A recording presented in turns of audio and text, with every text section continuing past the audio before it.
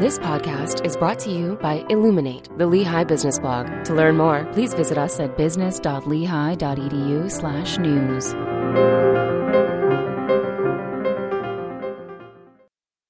Policymakers should focus more on prenatal care, study suggests. Published by Musa Yang under Economics on November 12, 2019.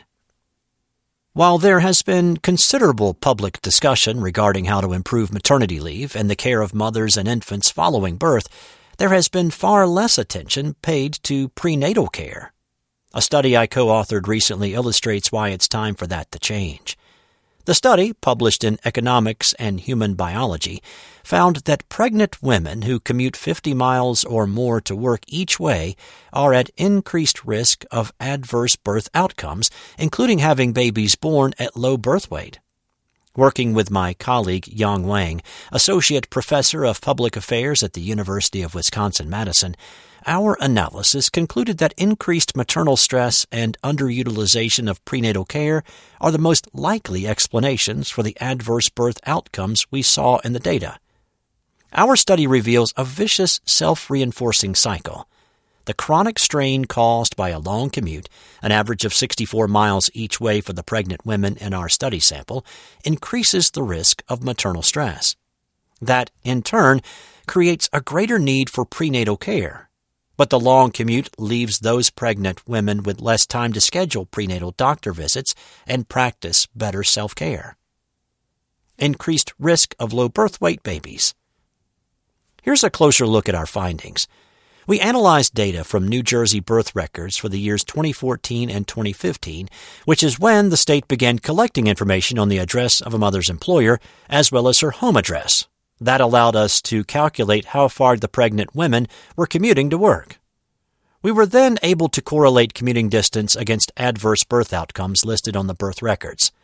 For pregnant women with a long commute, defined as traveling 50 miles or more to work each way, we found that each 10-mile increase in travel distance raises the probability of low birth weight by 0.9 percentage points, or 14% compared to the national average.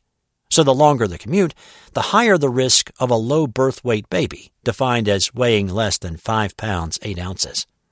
We also discovered that each 10-mile increase in travel distance for pregnant women with a long commute raises the probability of intrauterine growth restriction, when a fetus is smaller than expected for the number of weeks of pregnancy, by 0.6 percentage points. Negative impact on prenatal care. Previous studies have shown a correlation between birth outcomes and the distance from a pregnant woman's home to her healthcare provider, and it certainly makes sense that if a mother lives farther from her healthcare provider, it could have a negative impact on her prenatal care. Our study marks the first research on the effects of long commutes during pregnancy on infant health.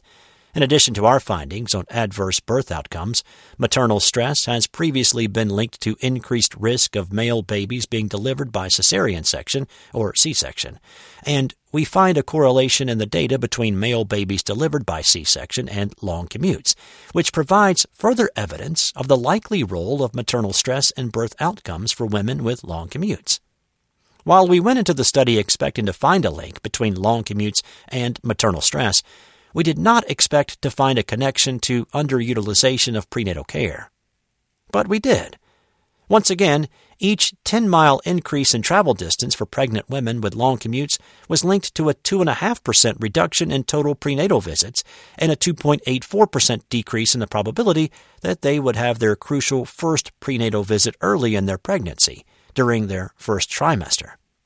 The correlation between long commutes and waiting longer than recommended to schedule a first prenatal visit, plus having fewer prenatal visits over the course of pregnancy, should be part of our public discussion on adopting more family-friendly policies.